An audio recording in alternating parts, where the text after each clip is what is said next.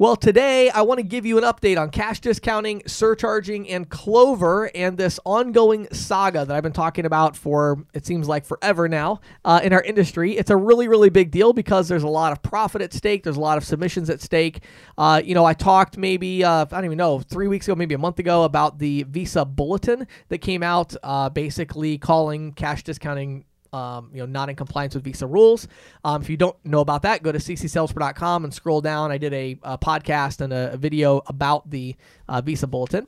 And so you can check that out. Well, for the last few weeks, since that all came out, I've really just kind of been talking to people and trying to evaluate what's going on, right?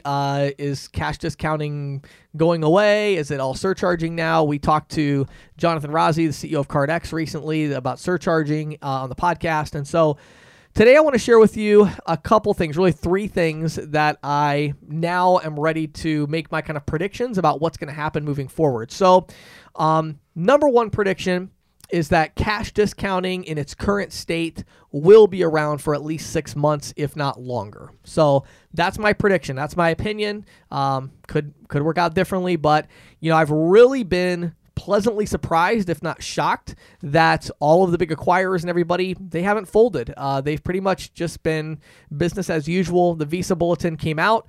It was a hot topic. It was discussed. It was talked about, and the consensus seems to be, okay, Visa, let's see how serious you are. Let's wait for you to do something else. Let's see if you're going to take action. Are you going to, sue somebody? Are you going to, do whatever? And so really, I feel like the ball is still in Visa's court. I think everybody collectively in the industry was kind of like, okay, cool. You sent out a bulletin that, frankly, in my personal opinion, didn't make any sense. You said it was fine for fuel stations to do cash discounting, but not a retail store. And so, it was really kind of arbitrary. And so the kind of general consensus in the industry was, okay, let's see what do you mean by, consequences? Let's find out.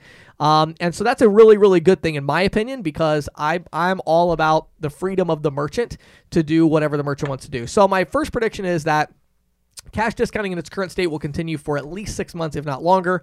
And by the way, kind of a second note to that, I had made a video prior to this about how Clover had taken these apps out of the app marketplace that were non-compliant with cash discounting. Now those apps are back in. At least two of them are. I think there's one that still isn't, but there was 3 apps they took down. 2 of them are now back. So you can do cash discounting through the Clover system.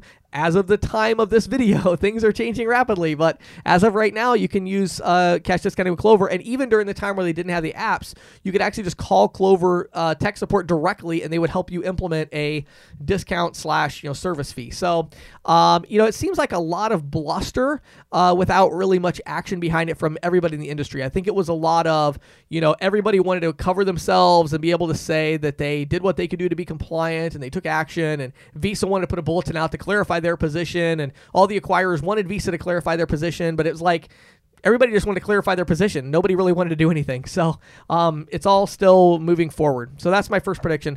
My second prediction, I still believe that somewhere between 24 to 36 months from today, it will all be surcharging, okay? Now, for those of you that don't know the difference between the two, it's really important, okay?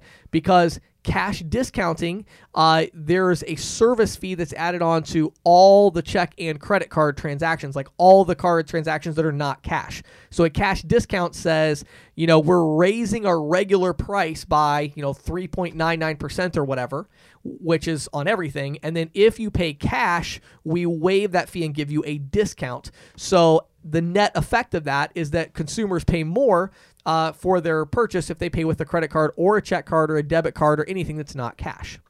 Surcharging is very different, because surcharging is just saying it's not a discount. We are adding something onto the order. But with surcharging, there is regulation and all this stuff that's come down the pike. And so with surcharging, you can only add a fee to a credit card transaction. You cannot add a surcharge to a debit card or a check card. Okay.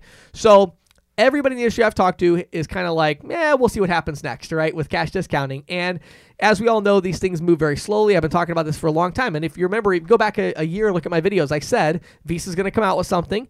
They're going to declare war on cash discounting, and then it's going to take a while, and then maybe they're going to file a lawsuit, and then, and so that's how it's playing out. It's taking a while to play out. And the acquirers and the processors and ISOs are all kind of standing their ground, which is awesome. And now we have kind of a waiting game to see what happens next. But everybody I've talked to is kind of like, yeah, but Visa is going to eventually take action, surcharging once it becomes legal in all 50 states. There are some things that are happening. So what are kind of some action steps you could take away from this? Number one is, if you're selling cash discounting, my personal advice, not as an attorney, not as a legal expert, but my personal opinion, is to keep selling cash discounting. Just keep selling it if that's what you're doing. Why? Because you're going to get a lot of new merchant relationships. Maybe down the line in a year or 18 months or 6 months or whatever, maybe you do have to switch them to surcharging because of, hey, Visa took this particular action or whatever, and we have to move you over to surcharging. And if you do, you do. Now, instead of saving them 97%, you're going to save them 65%. It's still a big savings for the merchant. It's still a big win.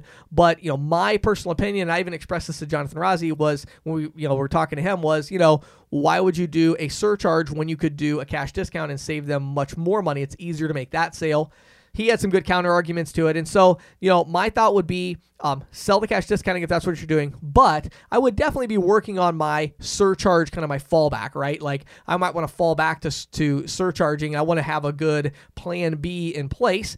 And again, continue to follow surcharging and see what's happening with it. Because as legislation changes, once it's legal in all 50 states, that's going to be a big deal, because if, Home Depot and Lowe's and, I don't see Home Depot ever implementing cash discounting. I do see Home Depot implementing surcharging because it's legal. Once it is legal in all 50 states, which it's getting really close, I see them implementing that. And once you have some big names doing it, the merchants are going to want to follow suit and do the same thing to smaller merchants. So my advice is, again, my predictions, cash discounting in its current state is going to keep moving forward for 6 months, at least, maybe even closer to a year or 2 years.